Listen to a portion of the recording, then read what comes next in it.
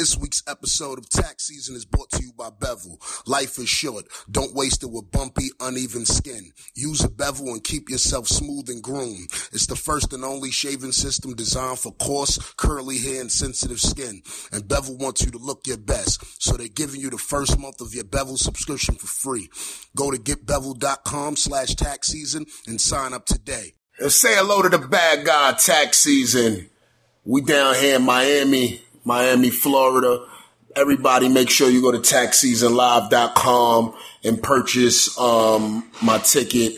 I'm in DC, I believe. Yeah, DC. They hit me to do a show in Dubai too. You know I'm going out there. I heard they shitting on people in Dubai for a couple thousand, and I need a couple thousand, so I'm gonna go get shitted on by some Saudi royalty out there. You know what I mean? Take a quick shower and come back and give to the people. But Tax Season Live, Washington DC, November 15th at the Arc. I heard that shit is in the hood too, so come through, man. Bring your pistols, you know what I mean? It's nothing but love, you know what I mean? TaxSeasonLive.com. But yo, man, we here in Miami Beach right now, with motherfucking Rico Love. Yeah. What up? Rico Love, the young legend that doesn't get enough credit, the writer extraordinaire. You know what I mean? In great mind. I got this girl, she be sending me mad Rico Love, videos in the morning. I had to curse the bitch out, man. I was, yo, send me another one of these motherfucking videos to my Rico Love be telling the truth. Rico Love be telling the truth, though. You know what's crazy? People would reach out to me and be like, yo, you gotta do more videos. And I'm telling them, like, if it don't speak to me, it's forced. Like, so it's not like I wake up every day. It's natural. You mean it. That's why it comes across good. But a lot of guys do that. And not to point fingers at anybody, but a lot of these Instagram or people that's famous on it, they think every day, like, what can I say that'll make people, and I'm just not one of those people. I feel like if it's natural, sometimes things I see or I go through things, experience things, I feel like should be shared with people, and I'll share it. But as far as just waking up every day and just like, all right, what can I say that'll get me 25 gram up today? Yeah, exactly. Yeah,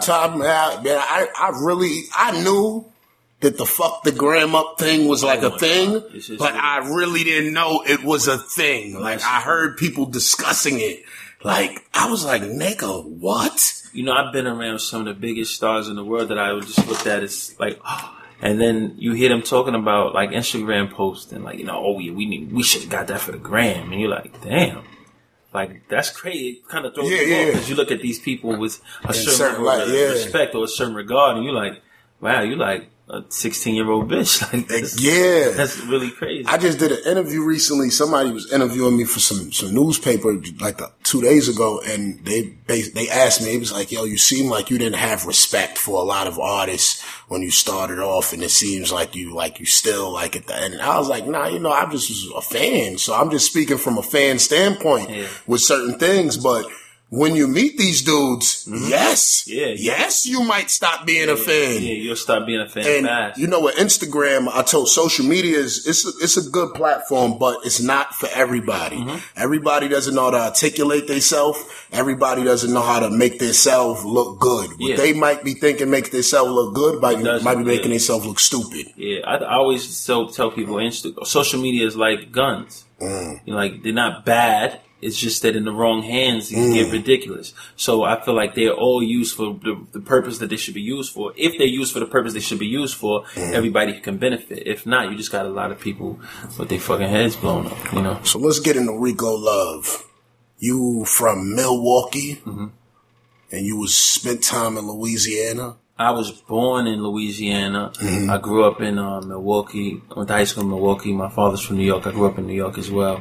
So, being back and forth from New York to Milwaukee as a kid is kind of like my childhood. Went to high school in Wisconsin and Milwaukee, and that's kind of like where I kind of got the core of who I am. I think where I learned so much. There's a lot of toughness, there's a lot of tenacity. When people think about Milwaukee, they think, milk and cheese and Laverne and Shirley. But they don't know it's like one of the most dangerous places in America. I think after the riots, I think people kind of got a glimpse of what it's like in Milwaukee. So when you think about places like Chicago and Detroit, you got to mention Milwaukee in that same conversation, because it's like identical to those places as far as the energy, as far as the gang violence and the gang association and affiliations that are there, and they kind of transcend through those cities. So yeah, Milwaukee is like really a tough place that people, I feel like, don't really understand to a certain degree. You know? Shout out to all the niggas in Milwaukee, man. If I ever disrespected you, I apologize. I wasn't fully informed on what was going on out there. You take everything ultra personal. Nah, I respect every hood, you know what I mean? Because, you know, people swear like, you know, they hood is the toughest and shit like that. And I'd be like, listen, man, it's lions everywhere. What you got to understand, too, the people you got to be most afraid of is the guys in the suburbs. Yeah. Because they got a lot more to prove. Got a lot to prove. They the guys who, like, when I was a kid, when you're upstate, like my father, he lives in Poughkeepsie. He's from Harlem, but when I spent a lot of time at Albany and Queens, and you know, so those guys was the real killers. Those was the craziest motherfuckers because they wanted to fit in and be like the city so bad that they would do anything. So no, that's a fact. So beware of all the places that you think might be pussy, because those are the places where. Oh, you know, many of New York niggas have lost their lives in these towns, thinking they was going to run some shit. Absolutely. Next thing you know, you see it now on Instagram. Niggas be getting wings real fast when they go out of town. Be like, holy shit, he wasn't out there a week. Exactly. And earned himself some Instagram wings. Listen, man, take Instagram wings out your diet. Exactly. You don't want that. You don't want that. No. But Jagged Edge, that was one of your influences? Oh yeah, coming up in the game, those are guys who mentored me when I was really young. When I was 17 years old, I went down to Atlanta. I went to college at FAMU, Florida. So when I went to Tallahassee, I would catch the bus to Atlanta every weekend trying to make it in the business. And those were some of the first guys I met in the game. So sitting under them, watching them write, watching them work every single day, like literally every single day, they would be on the road. Because when I met them was where the party had took off. So when they were like, damn, yeah, they was lit. Yep. So when they weren't working on the road, they was in the studio every single day, and it was something. That's how I learned my work ethic. Jermaine Dupri is the same way, and he is the one who mentored and taught them. So watching them, watching B Cox, watching Jazzy Faye, watching those guys, creatively, it was never a dull moment. You would never stop. And the time you be in the studio with them and you hear the most incredible song ever, and the next day you hear another one, and that one that you heard the day before is terrible to you now. It was just the level of work that goes into making one complete album or one complete song. Like you write 20 songs in a month, and 5 of those songs are just incredible. Yeah, I've been telling artists that, like, you gotta swing more. Yeah, that's why a lot of guys are like, yo, let's get in the studio this week and we can knock out the project. It's like, bro, it don't work like that. And I think the game has turned into that, to where we're forcing ourselves to like things that we may not necessarily really like. Tax season, man. You know what I mean? Jesus, speak to the children. Because I think a lot of guys, they disrespect the process. So it's not because, you know, it's a desire to be famous as opposed to a desire to be great. And I was around guys who really just wanted to be great. When you watch Brandon and Brian Casey from Jagged Edge writing these songs, and me being growing up, even watching Usher and how his process in creating a project, you understood that he cared less about making $100 million this year than he did about just killing everybody. When he saw Justin Timberlake in his mind, he was like, I want to destroy Justin Timberlake. And I respect that mindset as opposed to a person whose mindset is, I want to shit on these bitches. You know what I mean? That's what a rapper is thinking nowadays. Like when DMX would look at Jay-Z, he saw food. Like he wasn't like, oh, I want to had a dopest car. He looked at Ja Rule and Jay and the Lox and everybody. He looked at them like, I want to kill them. Yeah. I want to competition. Exactly. See a check. I wish that this culture was about that. This culture now, and people get it. And let's just get all the way into it, because I feel like people get so upset at Pete Rock, right? Pete Rock said some shit, and he was going at Rich Homie, I think, and he was coming at a bunch of people. Yeah. It's like this, right? If you had a girl that you really love, and you and this girl may not be on the best terms right now, but you care for her so much and she cares for you. Yeah. And you break up with her, but y'all kind of still cool. And a new guy comes along and he's fucking with your bitch, right? And you like, cool, I ain't gonna trip. It's, you know, and he treats her like shit. And he tells her, he don't tell her he love her. He don't tell her she's beautiful. Yeah, he doesn't do his homework and research who she is so he can know how to better treat her. You looking from the outside, you're like, that's fucked up, because if I had her, like I want to have her, I would do all of these things. That's how we feel about hip hop, and a lot of guys feel about a lot of the older guys who aren't really as relevant anymore. That's how when they look at a guy who has everything, and you're like, bro, you got it. Why don't you just appreciate it? It's a problem when a guy say he don't know no Jay-Z songs. You know what I mean? Because it's like, that's difficult to digest to somebody who understands and respects the culture. A person who would buy albums from artists that he didn't even like. I come from that era. From being like, oh, well, let me just check out the album because everybody listens to it. Let me just check it out. Now is the era of, I don't listen to nobody. I don't do my homework on anybody because I don't give a fuck. And this is about what I do and what I'm into. And the only way we can be great at anything is understanding the people that came before us. If you don't understand that, then you don't respect yourself, because the only way to be iconic. And that's the problem. A lot of guys don't give a shit about being iconic. They just want to get their money right now and they just want to keep it moving. And if that's what you're into, I don't even want to say that's cool, but that's your thing. I just wish that people understood the passion that goes into really being great. So to get back to I noticed though, sometimes motherfuckers gonna have lemonade stands, and sometimes niggas gonna own Simply Lemonade. Exactly. You know what I mean?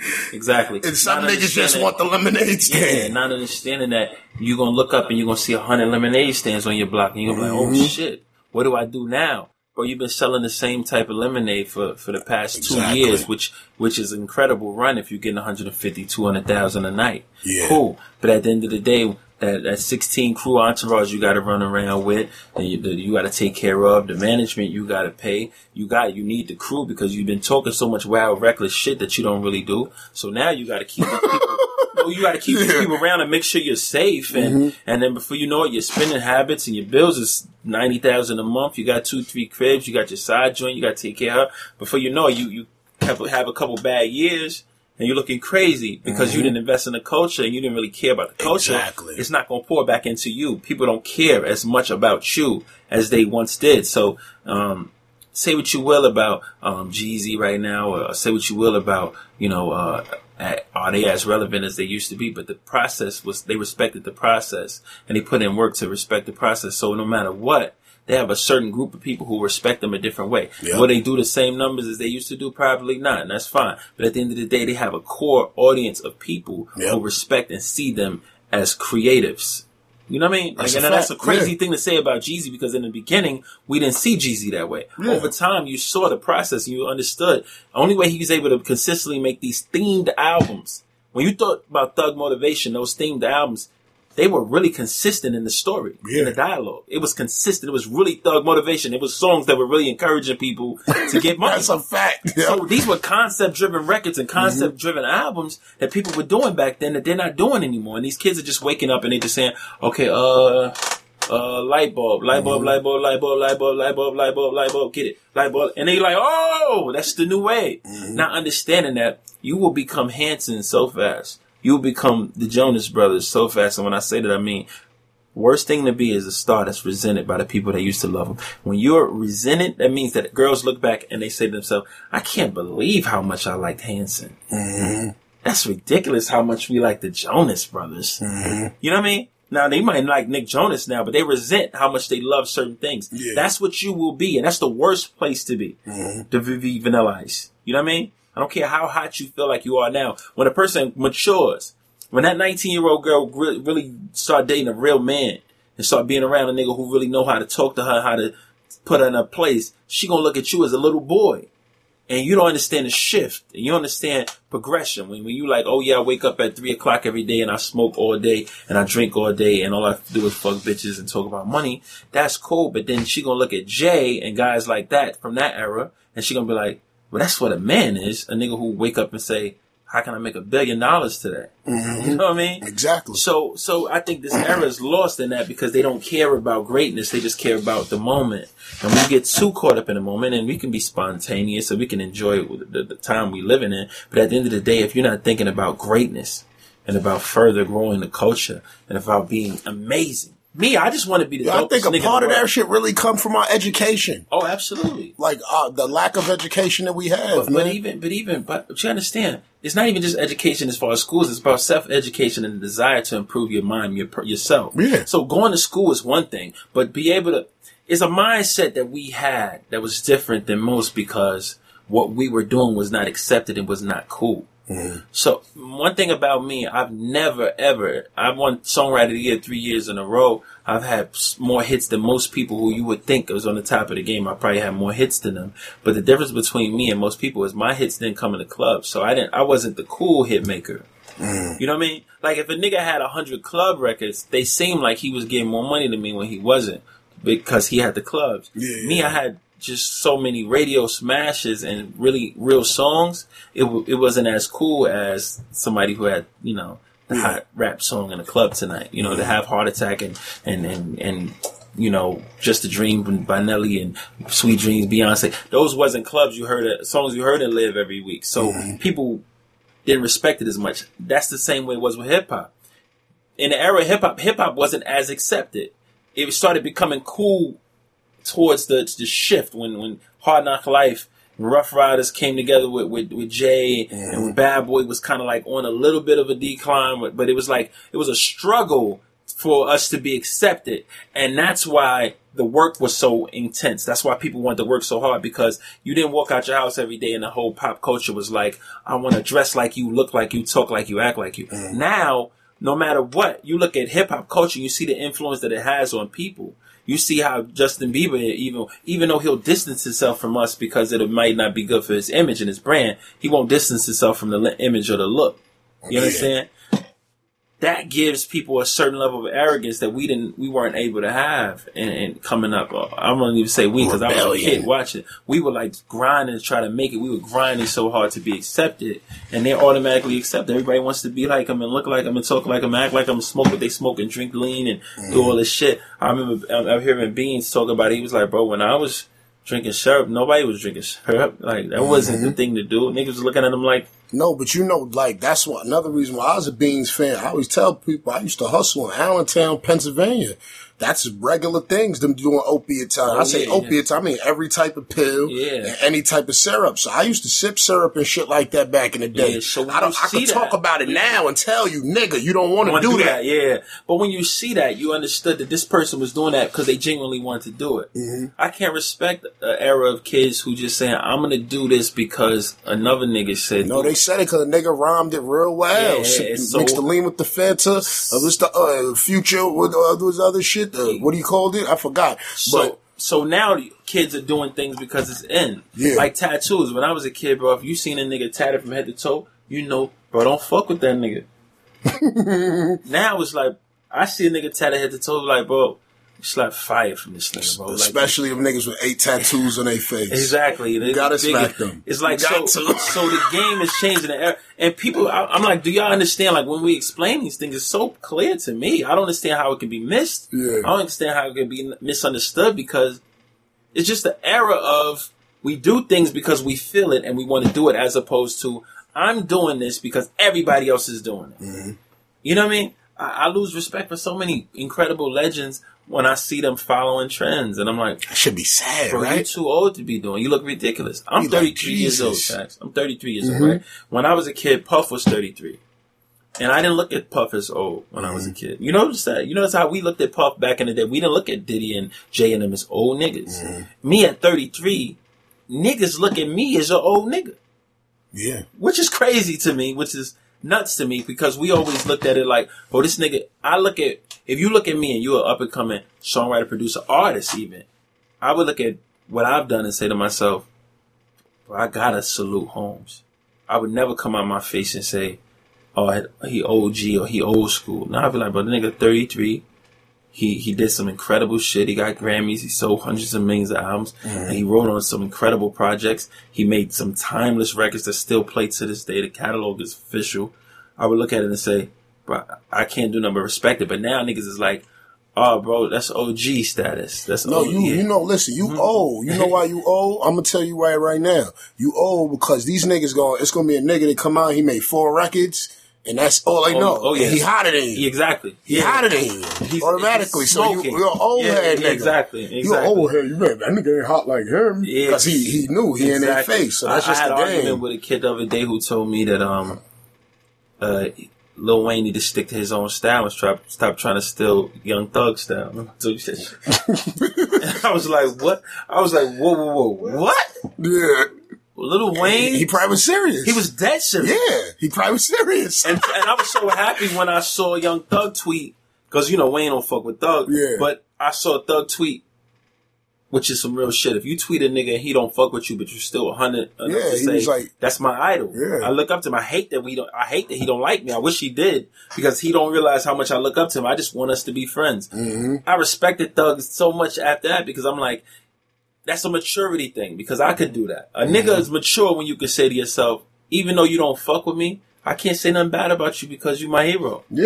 You know what I mean? You could hate me for whatever reason, but you my hero, bro, and I hate that we not cool.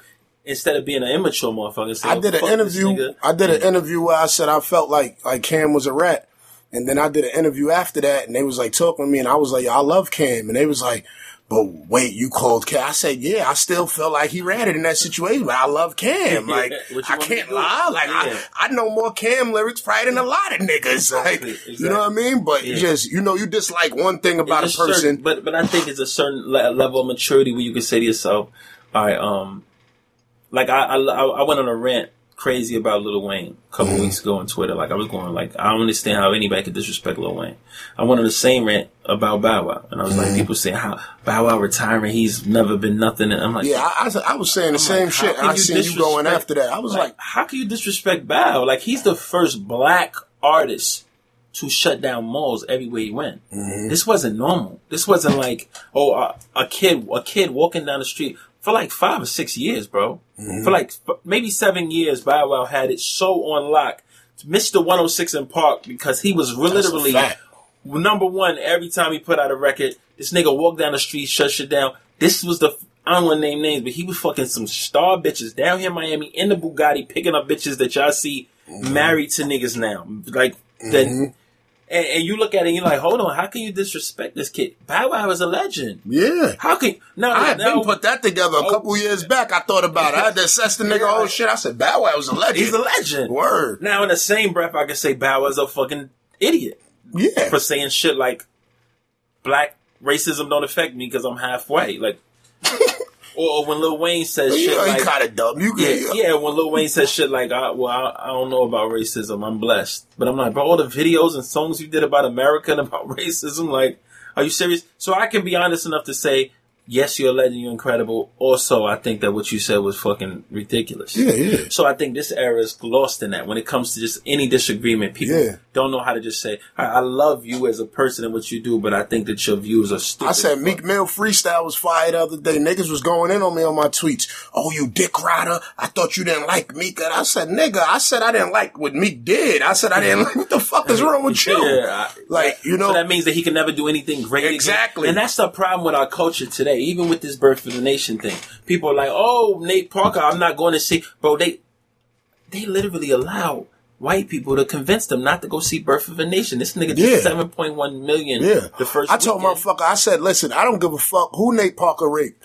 And listen, I want to say this right now. Listen, I'm not a rape activist. I'm not for none of that. But one thing I've learned about our culture is that we abandon everybody at the first wrong thing they do. And these white people, these motherfuckers be out here pedophiles, all types of shit. With them because we don't have the wherewithal to even find out. People are there. Exactly. They ride. They get bails. Like, you know what I'm saying? Listen, we can't. First of all, let's be totally clear. We can't keep neglecting our retards.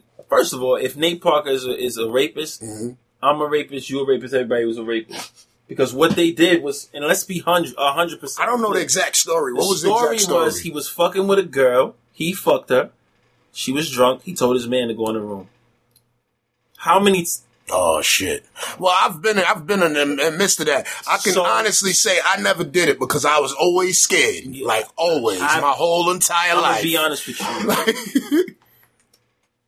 You know what I mean? Yeah. So... And there's a lot of guys in this world who would take that same moment of silence. I asked today, man, on Twitter, what was rape culture? Because so what it is this, right? And this is wrong. If a woman is drunk and she's incoherent, do not have sex with her. Like, you know, like this is just don't do it. I tell people all the time, my little homies, bro, stop running trains on girls. Yeah. My man had to tell you when I went on tour, my rule on tour with me. But don't bring them bitches on the bus. Yep. Because all it takes is for you. But understand, first of all, about black people, this is how we are. If today, right now, If I tweet right now, without no evidence, no facts or anything, just me tweeting, yo, I was at the studio just now with Tax, and I just saw Tax raping a bitch. This nigga's a rapist. Nobody's gonna say, well, let me get Tax side of the story. Yeah, that's let a me fact. let me make sure. This nigga's a rapist. I can't support no rapist. You raping bitches, blah, blah, blah, blah, blah. Nobody's going to say the taxes in Switzerland right now. Exactly. Nobody's Bro, my man Freddie Gibbs just went through it, right? So Freddie Gibbs calls me, that's my man. So he's like, I said the tweet, I say, yo, I support my man Freddie Gibbs if he didn't have anything to do with, because I don't know. I said, if he didn't have nothing to do with this, y'all gonna all feel crazy, because I support Holmes because that's my man, and I hope he ain't had nothing to do with this shit. And nobody, I noticed it was like silence throughout the community. Same people who was always, oh, Freddie, my man, like saying nothing because they're so afraid. Yeah. And they're afraid of, they're afraid of how the white person that hires them is going to look at them. They don't want to say out loud, because people asked me about it and I didn't say anything because I was like, I don't know shit. So I'm not saying nothing. I said nothing at all. Yeah. But when I seen that he got vindicated, I said, God fucking bless. And when I spoke to him, he said to me, so Rick, I wasn't even there, bro. Like, it's the craziest thing in the world. I wasn't even there. But the fucked up part about rape is a touchy subject is because people are so angry. Like, even with the Nate Parker situation, they say on the transcript, I read the transcript. Basically, they said he was stalking her after she accused him of rape. She was stalking her. And he was following her to her classes and waiting for her to come out of her classes. If somebody accused me of raping him, who I know, let's say it's a girl you fuck all the time. And out of nowhere, she like, oh, Tax raped me. Him and his friend raped me. And I know where she at. She not answering her phone. She at class right here, bro. We gonna wait at the class. And I'm gonna be like, yo, what's up? Like, we need to talk. What's going on? He wasn't waiting outside of class with 5 bitches to jump her. He was out there. Him and his man was like, yo, we need to talk because these are serious allegations. She was dodging him, running out the back door, putting restraining orders out. So all people see is a restraining order. They see this. They don't understand, like, the other side of it. Well, this is what I want to get. They say, he beat the case. And this is in America, all this innocent shit. But all the niggas pop up and they like, I'm not supporting Nate Parker. Shut the fuck up, motherfucker. He beat the case. Go watch the movie 5 times. Exactly. 5 times. Exactly. Take your kids 5 more. Exactly. That's our problem. We don't support each other. We don't support shit. And we'll easily be talked out of something. Like, first of all, Nate Parker did a lot of movies. When he did that bullshit fake bodyguard movie that just came out a couple years ago, ain't nobody say shit. Nobody brought up no rape allegations. When he come Birth of a Nation, trying to wake up a nation. All of a sudden, y'all remembered that he was a rapist. That he beat a case. And the people who's totally against him is these white supremacists online. I look at them. These guys, I'm starting to really understand who they are. There's a lot of these guys on Twitter. Cause I'm locked out of my Instagram, so I've been on Twitter heavy lately. So, just to be able to see these, I'm starting to get familiar with them. I'm like, yo, you notice how these guys pounce on any black man who has accused of something. Even with the Bill Clinton shit, it's like, all right, cool. 40 years ago, a chick said he raped her. And now he's a rapist? But there's just her word against his. Now, do I know if he did it or not? I don't know. But I do know that the hotel says they have no proof and she never registered into their hotel. She never was a guest. Bill Clinton never came into the hotel on that day that she said he came. He has an alibi for where he was. It's just some chick. She started crying and everybody's like, oh, he's a rapist. But not realizing, but people lie. Is she a liar? I don't know. I asked that today. I said, is lying about a man raping you a part of rape culture? Come on, yo.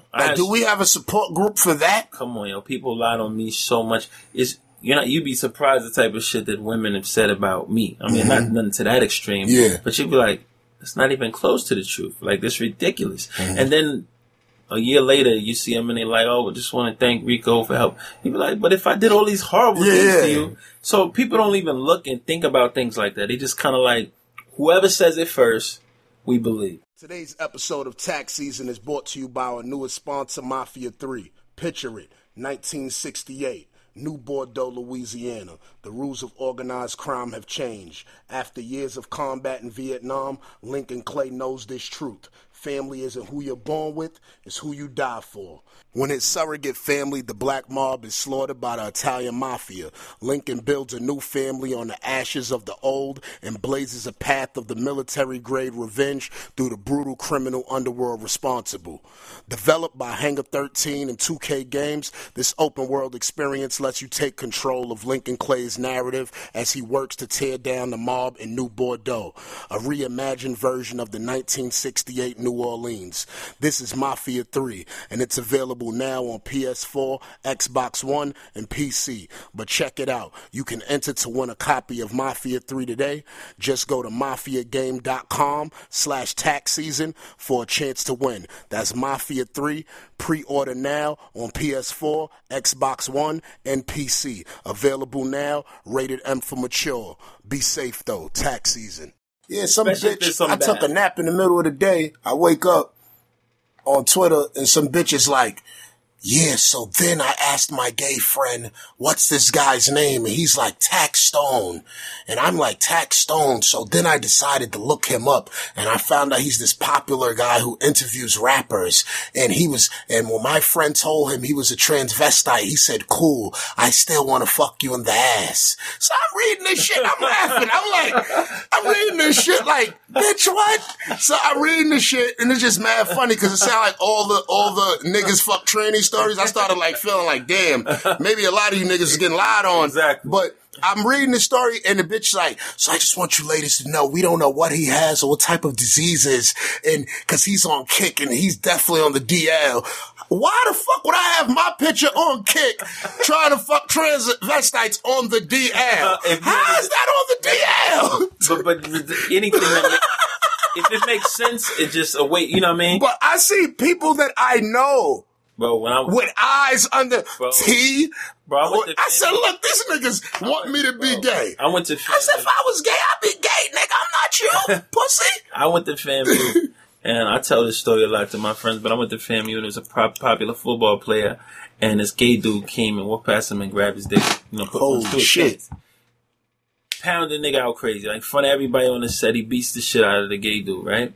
The gay dude says he beat me up because I broke up with him. I don't want to be with him no more.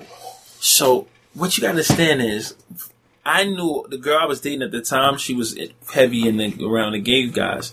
She knew it was a lie, and the gay dude told her, like, yo, yeah, I just said that because he beat me up, so that's not my only way to get at him. Mm-hmm. And I was like, bro, it's really a lie. It's not true. It's definitely a lie. Mm-hmm. And it ruined him throughout the school. Like, it was like everywhere he went, it was like, oh, you know, any girl he dated, people would be like, oh, you know, he fuck with niggas. Yeah, right. You know? And everybody would be able to say, I witnessed him on the set beating this dude up. Not realizing, homeboy walked past him and patted his pants in the front of his pants. And, you know, niggas don't know how to handle that. I'm not sure how I would handle that. That's sexual harassment. Exactly. You expect a woman to slap you if you grab a pussy, right? Exactly. You know, show some Trump shit, right? Yeah. So I just look at situations, and what I would encourage black people especially to do is just say to yourself, let me look at this before I make a comment. Like, when my favorite thing to do when I'm bored is to read the comments on Shade Room. Like the things that shit is top bro, 5 like funniest shit. When you read these women and the things that they're saying about. No, when I see niggas' baby mothers under there arguing with people, it's just that'd like, be the funniest shit. I'd be like, this who like, you married? You married a woman arguing in baller alert comments? Come on. But it's the craziest thing in the world. The point is, when you see it, it's like, it's no reason, it's no logic. It's nobody there to say, well, maybe this is a lie. Like, cause maybe once I asked, I said, retweet this if you've ever been lied on. That's back in the day when the hashtag retweet this was like, retweet this if you've ever been lied on. Maybe 2,000, 3,000 retweets. And I said, but why is it so difficult for you to believe that somebody else is lying on another person? Or, for instance, if you talk about, think about it, Meek, let's say Ross, let's say Drake, let's say every rapper in their hometown is a nigga who run around and say they pussy and say he's pussy and I did this and he's this and I hate this nigga, nobody fuck with him. But then when you go to another nigga and you see another nigga talking bad about Meek, you'll be like, oh, they hating. But they be like, bro, but that's what you're doing to the nigga in your city. Exactly. Like you're not able to see. Mm-hmm. So as people, we got to be able to just look at things and say, I don't know if that makes sense. You know, or just be honest enough to say, I don't want to pass judgment because I don't know all the facts. Or to say something like, oh, Tax, you know what? I figured he was like gay niggas anyway because he be talking all that shit about niggas all the time. Yeah. That's not good enough, bro. That's not enough evidence to prove that somebody is. a download. No, like, people want you. Gotta. What I've learned is that people gonna believe any negative about you. Yeah. It's the positive that they won't believe. Come on, yo. You understand? The negative is gonna get all of the. That's what they not gonna believe. The negative is gonna get all the press. Yeah. And as soon as the rebuttal comes and it's the facts come out, it'll be like swept under the rug. And then you'll see people comment, "Oh, he probably paid them to say that." It's like, God damn it. And so no matter what, the truth can never be the positive part. It's always got to be the negative. No, it's true. Because, I don't give a fuck about no group. Like, no group of people. I don't care, like, blacks. I don't care about none of them motherfuckers. Black, white. So when I talk my shit, yes, I'm talking my shit to all you niggas, however I feel. I'm not no color person. You know what I mean? If you got an issue with somebody, you just got an issue with them. Yeah. I like to deal with people on a case-by-case basis. I'll be honest with you, I'm very pro-black, and I really feel like it's my obligation to stand up for black people, because we definitely have been dealt the disadvantage in this country, in this world.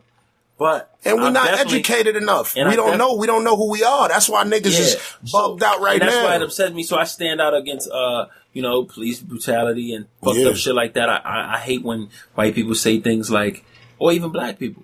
I remember in my ignorance years ago, I said something like, when the whole Trayvon thing happened, I said, but we got to stop killing each other though. Because that will give us less of an argument when we keep killing each other. And then I had to retract that.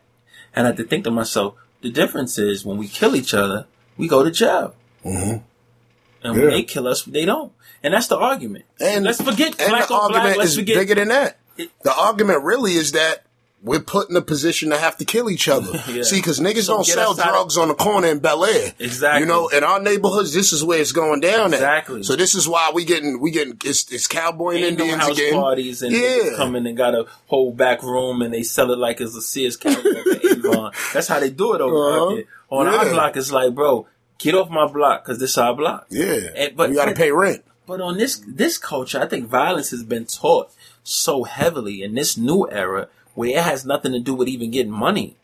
That's the crazy. Well, you know part. what it is? It's a lot of these kids just killing each other just because of some small, tiny. But everything that goes on with us in our communities comes from slavery. From poverty. Absolutely. Us being in poverty is the reason. Because I was in West Virginia and I'm watching the white poor neighborhoods, and I'm like, holy shit, what's this, a white version of Brownsville? Oh, yeah. Like, I'm watching them outside arguing. There's a documentary about these. Motherfuckers KKK on drugs, though. These the fiends. They on drugs. KKK. Yeah. Nah, that eyes. These niggas is crackheads. What you gotta understand, though, is it's a systematic thing. So if you think about projects, what does the word project mean? It means experiment. Housing experiment. So when you look at how the way a project is set up. My grandmother lived in East River Housing Project in Harlem for 35, 40 years. So when you go into the projects, it's a steel gate, steel door. It's slammed shut. You turn the lock. Back when I was growing up, it was curfew on the project. You couldn't be out there a certain time. The whole system was designed to look like a prison. So it was a housing experiment. So what we're doing is we're teaching young black men and women to be okay with prison. That's why you used to hear niggas say, I don't give a fuck about going to jail. You know why they don't? Because their house look like it. So when you get locked up, it's not so foreign for you. Word. Exactly. You might have your own room now. Exactly. So what people don't understand is systematically we've been programmed, it's been drilled into. So a lot of people who've never been black before, I don't know if they'll ever get that experience. Yeah. But when you've never been black before, it's difficult for you to understand the things that we have to deal with on a day-to-day basis and the trials we have to go through. So when I speak up for black people, it's not I'm condoning what we do, because I think that some of the things we do are terrible. But if you ask me, do I understand why we do it? Yes, I absolutely understand why we do it. Why does a 16-year-old kid feel like he has to kill somebody as soon as he get a gun? Because this is his first opportunity in life to feel empowered.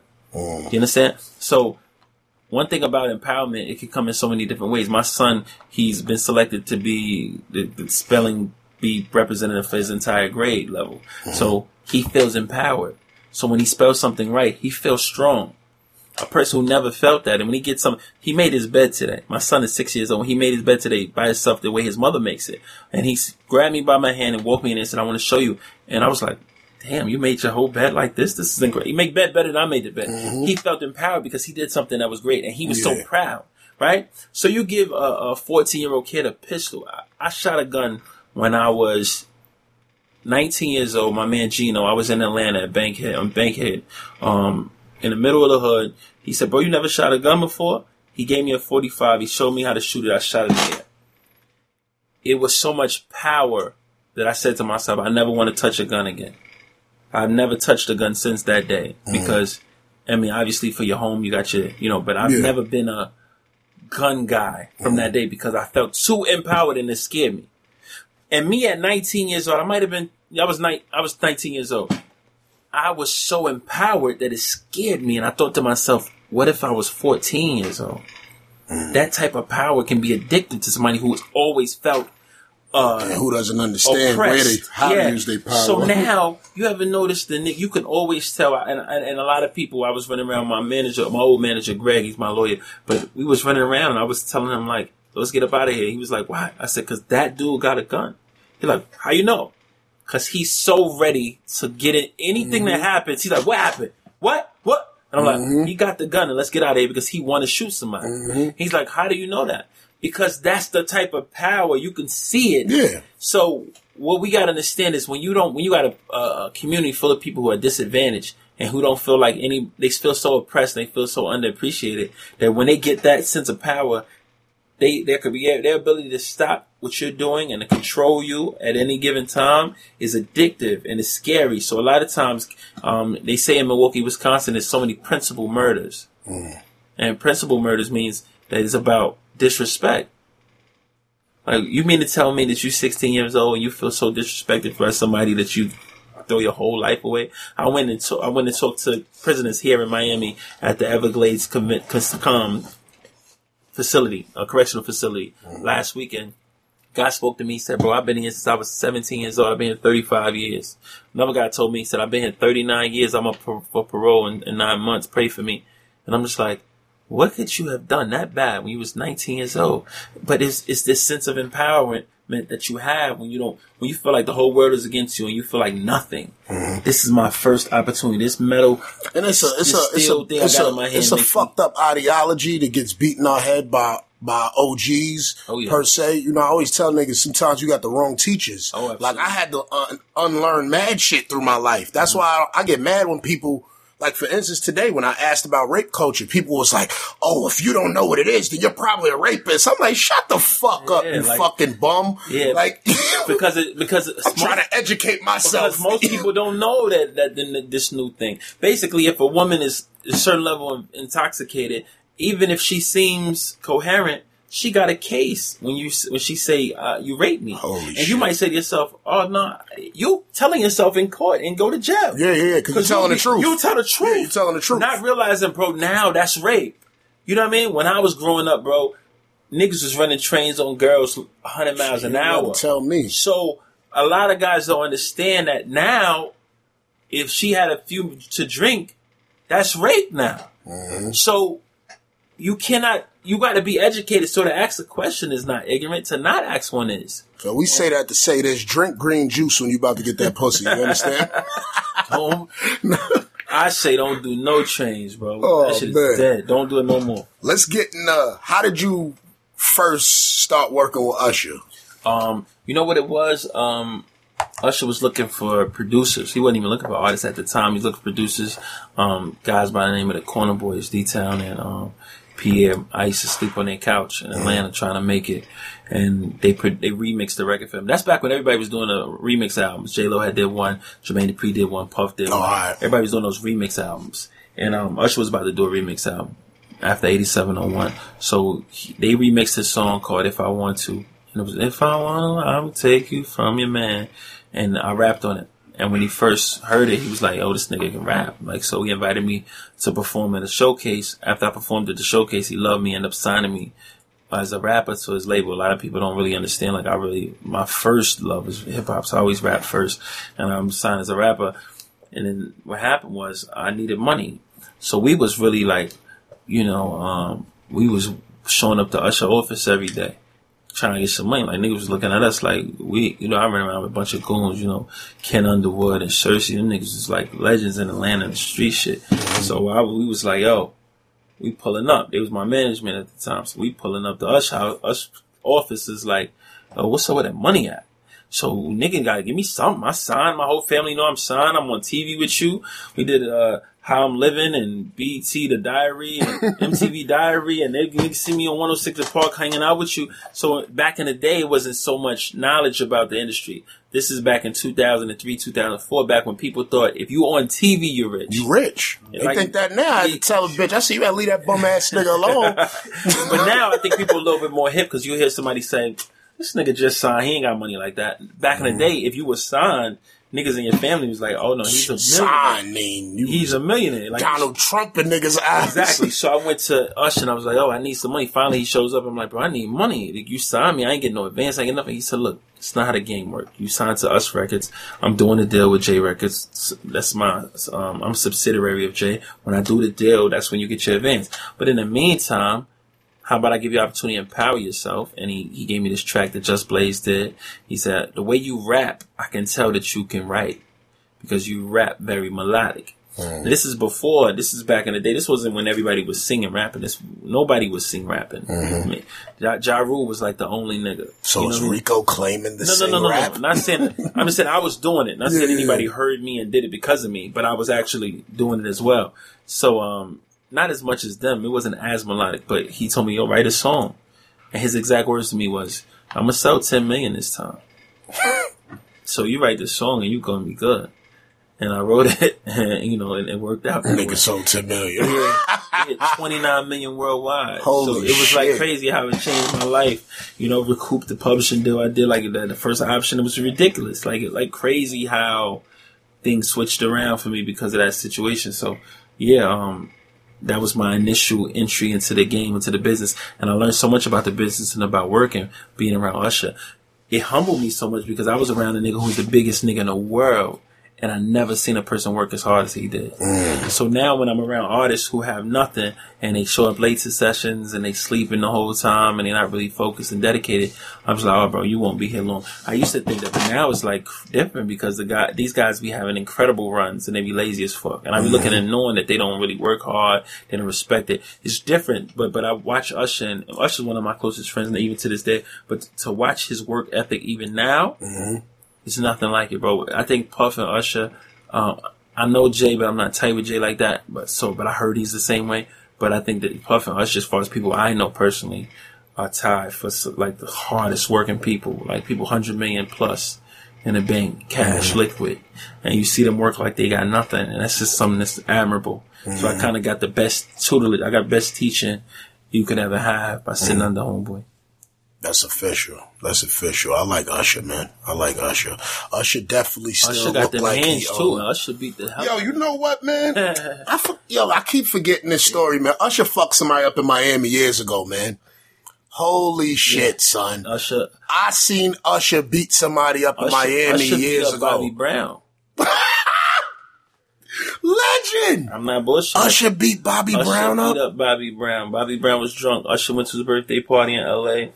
Bobby was drunk, talking some shit to Usher. Usher thought he was joking. Bobby was dead ass. Started pushing Usher in the chest, and he said, "Yeah, little nigga." He put his arm around Usher, put him like in the head, like yeah, nigga, don't ever disrespect me. I'm the king. You my son. Holy shit. Usher kind of like pushed back. 2-piece Bobby Brown. Pop, pop, quick. He did it so fast, everybody in the party thought they was play fighting. Yeah, Usher don't fuck around. Nah, I like Usher. I can tell Usher pretty Haitian nigga with a complex. Usher will fuck you up, bro. That's mad funny, son. Real. I see Usher fight a nigga in Miami. Nigga threw Usher ass on the ground though. But Usher bodyguards ended up fixing him. But Usher definitely initiated the fight, son. He definitely don't want he was with it. He definitely not we was in Pittsburgh and we had this was on his Truth Tour. And it was an after party, and I remember it was a big, like theater where the party was. So the curtain, the big curtains of the theater. So, basically, he told the guy, I didn't get my back in yet. This is how long ago it was. The nigga Usher is sitting there talking about a back end, right? Yeah. So he said, I ain't get my back in yet, so, don't open the curtain yet. We gotta handle business. The nigga told us, like, fuck out of here. Open the curtain anyway. Usher had a hat on, took it off, threw it at the nigga face. Bam! The nigga was so startled that he picked the hat off the ground and handed it to Usher. Like in the whole shit, he was like, "Oh shit!" Like not like, "Yo, this nigga hit me in the face." It was like, "Oh, let me get this nigga hat for him." Yeah. You know what I mean? Craziest shit I ever saw. Like, oh, this nigga Usher ready to pop off. Usher is a thug. Nah, Usher don't give a fuck. Usher, you a thug, man. We knew, nigga. We knew. Motherfucking Cavs owners a thug. He'll play it cool with you. Nah. He going upside your motherfucking head. You try. Oh, dancing niggas. I'm scared of all them dancing niggas that can do backflips. Some niggas mad I strong. remember we was hanging out. I remember me and Mario. I was doing Mario's album years ago, and Khaled, when he used to have the Temple, it used to be a mansion. That's his birthday party. It used to be a mansion. Back door, everybody walking up. Trey Songz about to walk in. I'm with Mario. Mario was scared as shit, like super scared. Like, oh, these niggas back here talking shit. I'm like, bro, what the fuck you scared? Niggas told Trey Songz, yo, what you doing? You on my back? He's like, nah, I'm just trying to get through, bro. And the nigga said, who is you? And before he could say Trey Songz, the nigga said, I don't give a fuck who you are. Trey Songz swing off on the nigga right away. Bam. Oh, Mario?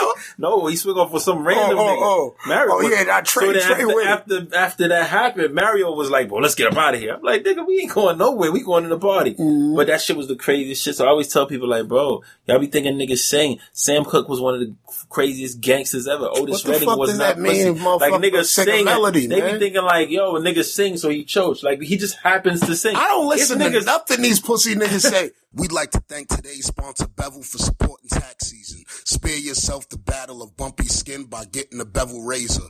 And the Bevel kit doesn't just give you a clean and safe shave, it's a healing one too. Bevel was made for people with coarse, curly hair and sensitive skin. The facts that are up to 80% of black men and women experience razor bumps, and up to 30% of all men and women experience razor bumps as well. And part of that is because you're not using the right razor for your skin. So make sure you be safe on your quest and you get a Bevel. Multi-blade razors can cause irritation and bring out those painful razor bumps. Hair removal creams are messy, have foul odors, and can leave you with burns and discoloration. But Bevel, the Bevel razor uses a single blade, and the full kit includes the priming oil to protect your skin before you shave, a hydrating shave system, a high-quality badger brush to lift those hairs, and post-shave restoring balm to repair your skin. Be safe, though. You too can achieve clear and smooth skin by using dermatologist-approved Bevel shaving system and shaving smarter. And Bevel wants you to look your best, so they're going to give you your first month of Bevel subscription for free. Go to getbevel.com/tax season and sign up today. That's GETBEVEL.com/tax season. Be safer though. Get Bevel.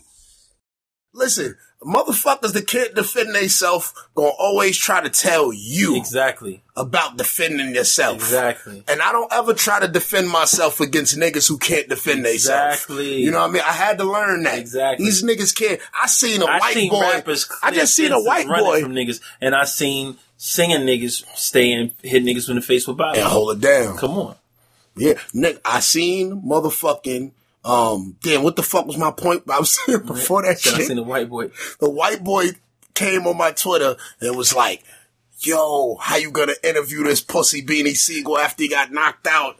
I'm like, what? That's disrespectful. I'm like, my nigga, like, son. Anybody standing. I never got knocked out, but son, niggas done fucked me up a couple times and still don't want to fight me. Exactly. The thing about it is if you stand there, anybody can get hit in the face. Yeah. Just like anybody can get robbed, just like anybody can get laid down. It just can happen to you. So if you're standing right here and I'm looking around and somebody walks up and punch you in the face, does that make you pussy? No, but only a weird dude that doesn't know that is gonna say that. Make a comment. So when I'm watching the comments about it, I'm like, holy shit. I heard people saying I could never listen to Beanie Siegel again after this. And I'm like, why? Nigga walked up behind him and snuffed him. Like, exactly. What the fuck do you mean? How many times have we seen live footage of Beanie Siegel jumping in the crowd? Yeah.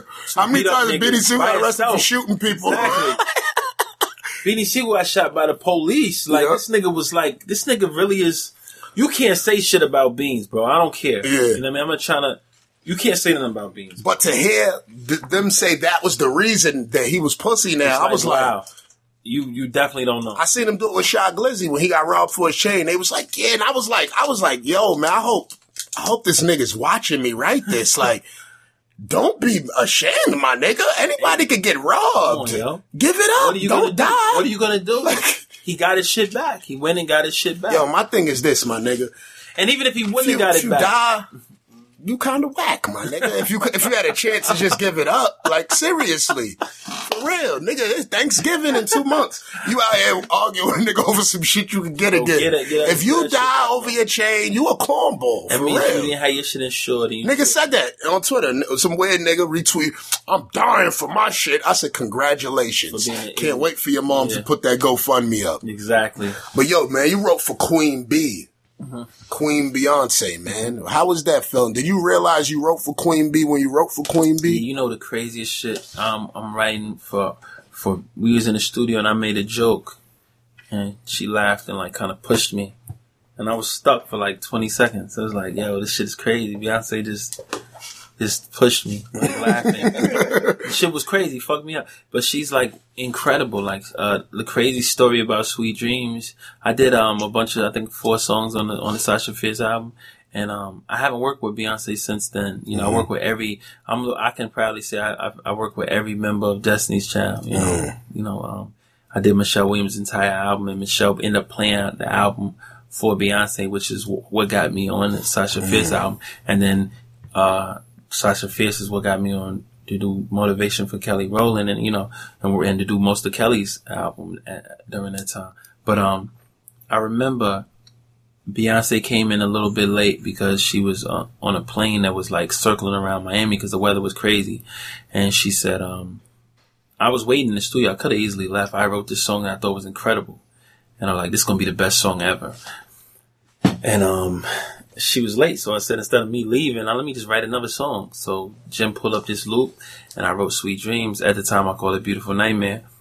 And B walked in. I was like, yo, she said she walked in looking like Beyonce, bro. I was like, she was floating across the room. Her hair was blowing in the wind. It was like, she was looking like... You're like, yeah, that's Beyonce. Yeah. So she said, I'm so sorry we late, but I wanted to... That's how much of a nice person she is. You got to remember, this is the biggest artist in the world, even at that time. And she was so humble and nice. She said to me, I'm sorry I'm late. I just had to come and show my face to show you that I would never stand you up. And I'm like, you Beyonce, you taking time out to be respectful enough to do that. So she came and she was like, yo, I don't have time to sing and do anything, but I just wanted to be able to just say that because I got to go to Jay's show. This was here in Miami. Jay-Z was doing Jay-Z and Friends with Mary J. This was opening night of their tour.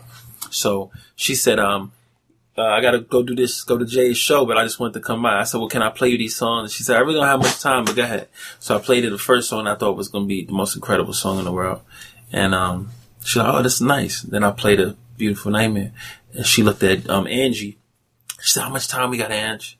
And was like, we really don't have time. We got 30 minutes to get to the, what's her name? But they had police escorts, to take them, to make sure anyone in traffic. She said, we got 30 minutes to get there, but it's like right down the street. This was my studio was on South Beach, so American Airlines wasn't that far, but the traffic would have been crazy. So she said, she took her earrings off and took her heels off, and she cut Sweet Dreams in 15 minutes, bro. If you listen to Sweet Dreams and listen to the background, it's me singing all the background. She didn't even have time to sing the background. It's a male voice singing all the harmony notes and everything on the song. And that was like one of the most memorable moments to be able to watch Beyonce, such a professional, sit in the studio, sing a song in 15 minutes, end up being number one in like 28 countries. Like a huge hit for her, a huge hit for me. Yeah. A life-changing moment for me. That's ether. So when I think about Beyonce, I think about moments like that. When you look at somebody who loves it so much that they were just moved by a lyric that much. And I remember, clouds filled with stars cover the skies, and it will remain not even, I think I said not even death will break us apart or something like, do us part. Not even death will do us part. What kind of dream is this? And I remember her kept saying that lyric to me. Like, that's just such a beautiful lyric. But for her to be so captivated by our words that she just had to sing, that moved me, because I'm like, you Beyonce, and you still are moved by music that much that it affects you. It's not about money. It's not about fame. It's just about greatness. And I think that, I wish more artists thought and felt like that. I wish they really loved music like that and it did to them what it did for her at that moment. And I'm just happy to be able to say I was a part of her legacy, because at the end of the day, she's still performing the song on tours now. And I think that's going to go down in history as a real big record for her. And I just think that that's cool to me. Like, forget, I made close to $1 million off that song, but that's not the part that I like to talk about. I like to talk about the look on her face when she heard it. Oh, and I wrote a song for her called Radio. Remember when she did Radio, bro? I remember when I wrote the song, she came in and we were at Rock the Mic, and she walked in and she started jumping up and down listening to it. I'll be on my hotline like every day. She was so excited. And I remember looking at D-Town like, is this really happening? Like Beyonce is that excited about a song that moved me. So when I think about B, I think about things like that because it's like, wow, she still is affected by a great song that way after all this time. How do you feel about the whole the stigma and the whole everything around rappers having writers? Man, didn't DMC write all the rhymes and shit? You know what I mean? Like, I just feel like, I prefer to write for myself, right? It's a Sugar Hill Gang. They ain't right. They ain't right. But I prefer to write for myself because I really love the writing and that's what I do. Mm-hmm. But I'm not opposed to, when you think about Kanye's creative process, Kanye is in a room with a bunch of people and he just bounces ideas off them and he loves that. And I think that the people that remain consistent throughout years and years and years are people who are able to bounce ideas because they're able to stay current. Exactly. So when you look at Drake, it's no way a nigga could be that consistent on his own. And I'm not trying to say explaining this to people. I'm not trying to say that a nigga had to write for Drake because I don't know if a nigga really was writing all of his shit. Mm-hmm. But what I do know is that there's nothing wrong with collaboration and be able to be around people and they to give you ideas. Yeah, and get inspired. Yeah, that's an incredible thing to do. I can say that I've written most of all of my hits by myself, but I wouldn't be opposed to getting in a room with some incredible people and creating. I think that's genius. I think that's brilliant. So it's nothing wrong with that. I think that the people who last the longest are the ones who weren't afraid to do that. Jay-Z, who's able at this era of the game to be able to say, I got Timbaland, Pharrell, Swizz Beatz, all in the room right now creating an album with me. You when he did the Magna Carta shit, and he was just like, that's what I'm on right now. I want to create with these people, and they were able to give him their energy, and he gave him this energy, and then Nas came through, and then just Timbaland came through, and Frank Ocean was sitting in the vibe, and then James Fauntleroy had come through in their vibe. Like that's just creative, because at the end of the day, if you feel like the Ghost Rider is the key, then why is it that we haven't? No shade to Homeboy, but we ain't heard from Quentin Miller. I've been told niggas was gonna hear that. So he's like the common denominator is the Kanye. The common denominator is the Drake. Yeah. To not accept and understand it is just somebody's own stubbornness, and that's no shade to Meek or anybody else for that matter. But I just think that I don't knock it. I feel like creativity is creativity. We know who's gonna consistently be the guy. Like we really didn't want to hear Quentin singing "Rolling Through the Six of My Walls." No. Like we heard it. It didn't sound like good. Drake, man. Also, what you gotta understand too, when you referencing records, right? References don't mean you wrote the whole thing. It just means that you the guy in the booth at this particular time. I could be shooting you lines, and you could be like, "Oh yeah, I'm gonna say that. Oh yeah, say this," blah, blah, blah. And knowing I might go in and do the whole thing over anyway. But you just never know who contributed what just because of a vocal being down. And I think that's our ignorance in our hip hop culture, not understanding roles. For instance, what a producer is. Like a lot of guys will look at me and say, "All right, cool, but well, you keep getting producer awards and you're a producer, but you don't make beats." I'm like, "Yeah, I don't make beats, but I produce records." And if you put me in a room with a good producer, I can make him a great one. So when you put, like, when I've watched Puff produce, I watched Jermaine Dupri produce. Now Jermaine Dupri does work program drums, but I watched them be able to say, take that part out. This is what I do. I'll say, I don't like that part. Add this part. That bass line doesn't work for me. Let's come up with this, add an 808 here, put a snare here. And then I'm actually writing and producing the record and producing the vocal and putting the record together. Now when I leave the room, that same track is not the same track as it would be when I'm in the room. So I'm a producer. What happened in hip hop culture is it was two people in the room. It was a rapper and it was a guy making the beat. So they would say, that's the producer. Not understanding that Quincy Jones produced the entire Off the Wall album and the entire Thriller album without touching one instrument. You understand?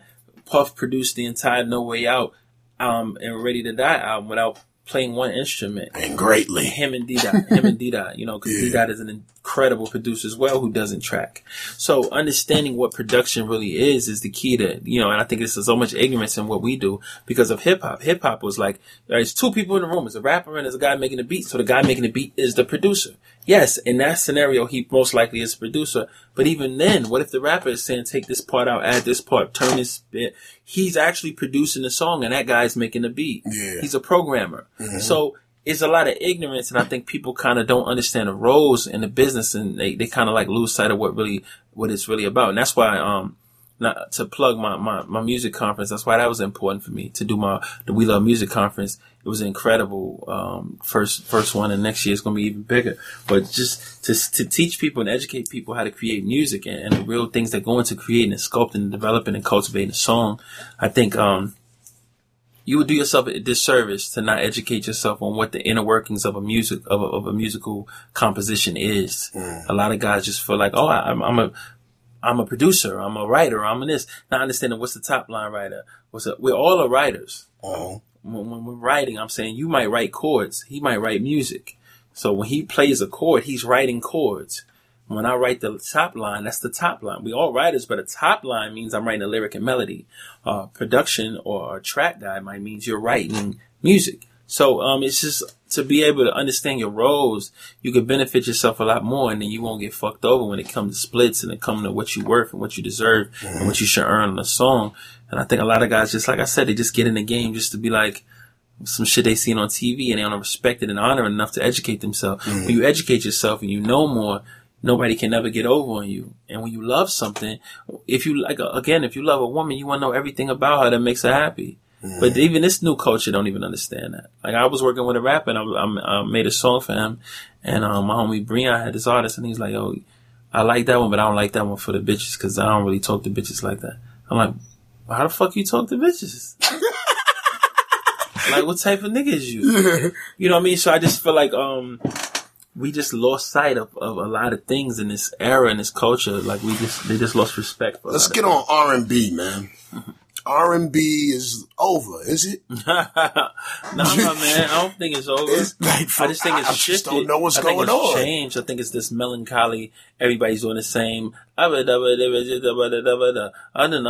everybody's doing that same flow now, and that's like what's accepted. And it's like it's no real way to gauge between who's an R&B and who's a singer, But when you listen to Trey Songz, you know, even though he does some of the hip hop stuff too, but to the core of who he is, he's a crooner. When you listen to Chris Brown, to the core of who he is, he's a crooner. When you listen to, you know, the Usher, you can hear that No Limit shit if you want to, but at the end of the day, when you hear the rest of it, he's a crooner, you know. So obviously people do what they want to do to, I guess, fit in, and I'm not gonna knock nobody for that because I don't gotta take care of their children. They gotta take care of their own children.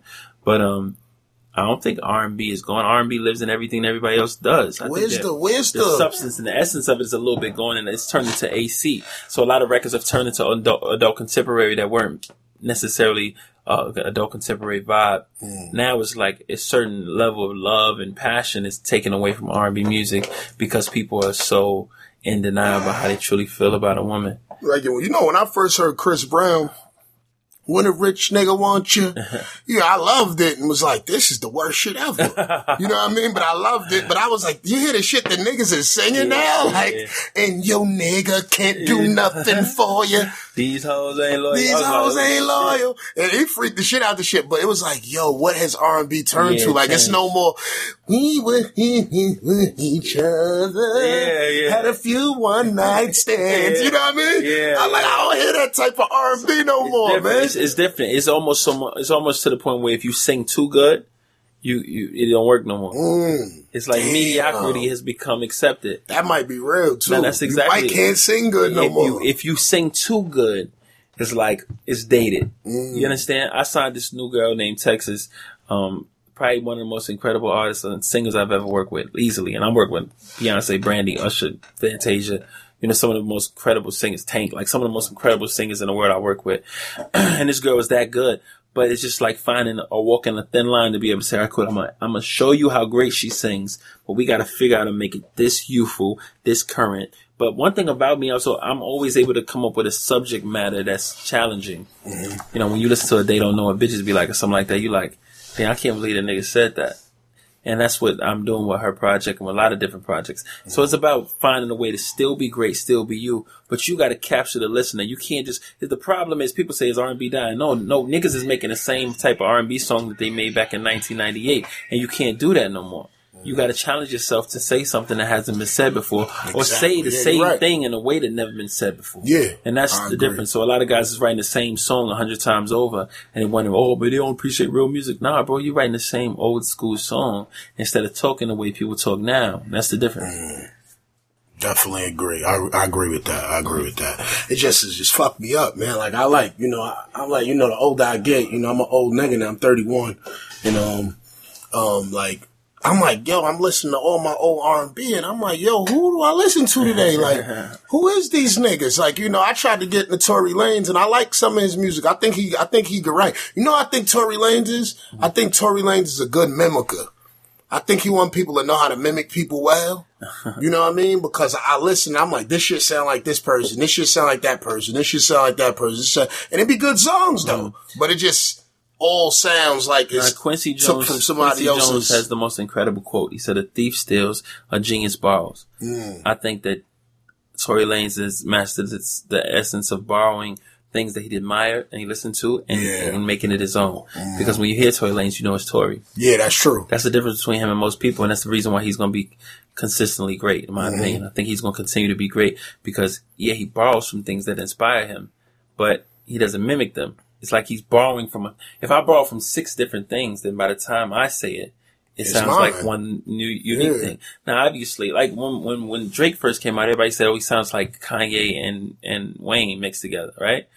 Now you don't hear either one of them in this shit because, but the only thing you can compare it to, so that's the same thing I think with Tory, is that you can compare it to so many different things, but after a while you realize, he's him. No, I know the nigga good. When he dropped that motherfucking Controller remix, I was like, damn, this shit good as a motherfucker. Crazy. I said, this shit is good. Like the first time, as soon as I heard it, I said, this shit good. He cooked this. I'm a big fan of Tory Lanez. I think I think you could put him in that genius caliber when it comes to creativity and his ability to paint a picture. Pardon me, Rico dropped the desert. Yeah. But I like Tory Lanez. It's just so confusing sometimes. I hear it and I hear something. I'm like, wait, this shit sound like somebody else. This shit sound like somebody else. But I'm like, the nigga is really good though. Yeah. Like, that's one thing you could tell. Yeah, he really good. In the midst of it, like, this nigga's good. You know what I mean? Kehlani is really good too. Kehlani. I never got into her music. Yeah. I never got into her music. She's really good. Her tone and execution. Who's your top 5 new artists today?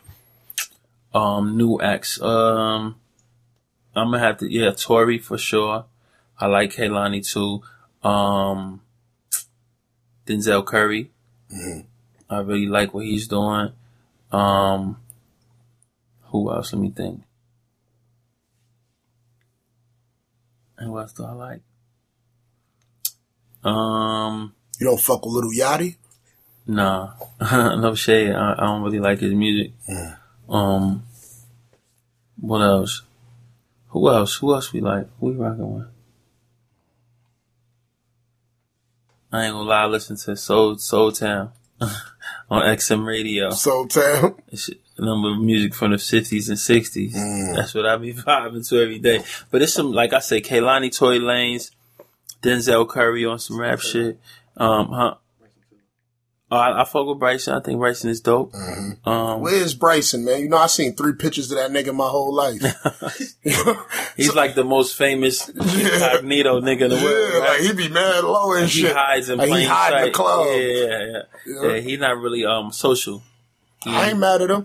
I just said, man, social media fucking up a lot of niggas' careers, man. Niggas start opening their mouth, they start exposing themselves. You like, what? But it's like it's fucked up because if you don't say anything, then people forget you so fast, right? It's crazy. It's fucked up. It used to be like, I remember when Usher would do an album and then go away for 2-3 years. That was the illest shit. And you miss him. And then when he come back, it was like, Usher's back. Usher. You be like, oh, shit. Like, you know what I mean?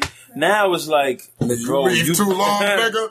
You will be forgotten. Bro, you'll drop a single and 2 months later, nigga be like, whatever happened to, you be like, yo, my nigga. Real shit. I went to Jamaica for the weekend. Real shit. Like, so it's different. The game is different. The game is totally different. It's You're right. tough, man. It's You're really 100% correct. But what do you got going on next? Writing. I'm doing a lot. I'm back on the writing shit. I don't think I want to do another album, another project for myself. I think I got that on my system and I had fun. I think I made a classic with my album. But I just think that you don't want to force yourself on people. I don't feel like people accepted me in that lane, and I'm fine with that. But I'm developing my Artist Texas. I just did August Alsina, working on Kevin Gates, working on French Montana.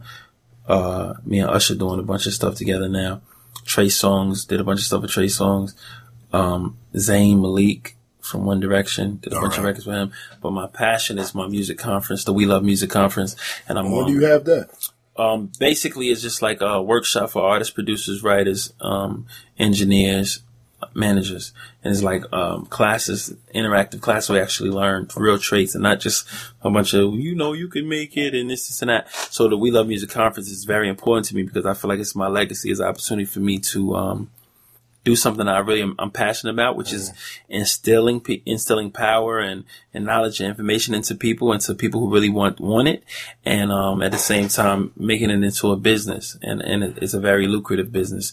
Also writing scripts. I'm reading a book right now called Save the Cat by Blake Snyder and learning how to write my own screenplays. So I've been writing screenplays, developing that. And then my Artist Texas, the female R&B singer that I have, I'm super excited about. I feel like she's the future. Texas, she sounds like she has like a huge booty or something. She does. How the fuck I knew? Yeah. I just said Texas. That's what I think. I hear Texas big ass. So. But she's a 22-year-old singer who's like incredible. Like as long as she got talent. No, incredible, bro. Like, not regular. Too many bitches with big asses and no talent out here. Requiring shit. No more, yo. Requiring way too much. Requiring too much. 2,500. Talking about how much followers you got.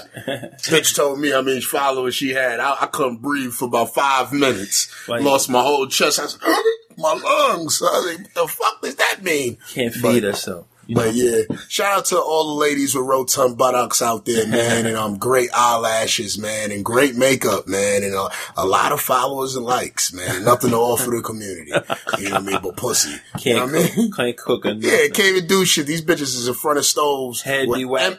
Empty stove, head be with so drawers on. How you get whack? About they frying chicken. How you got whack head and whack pussy, and that's all you like? You got to at least have some good pussy.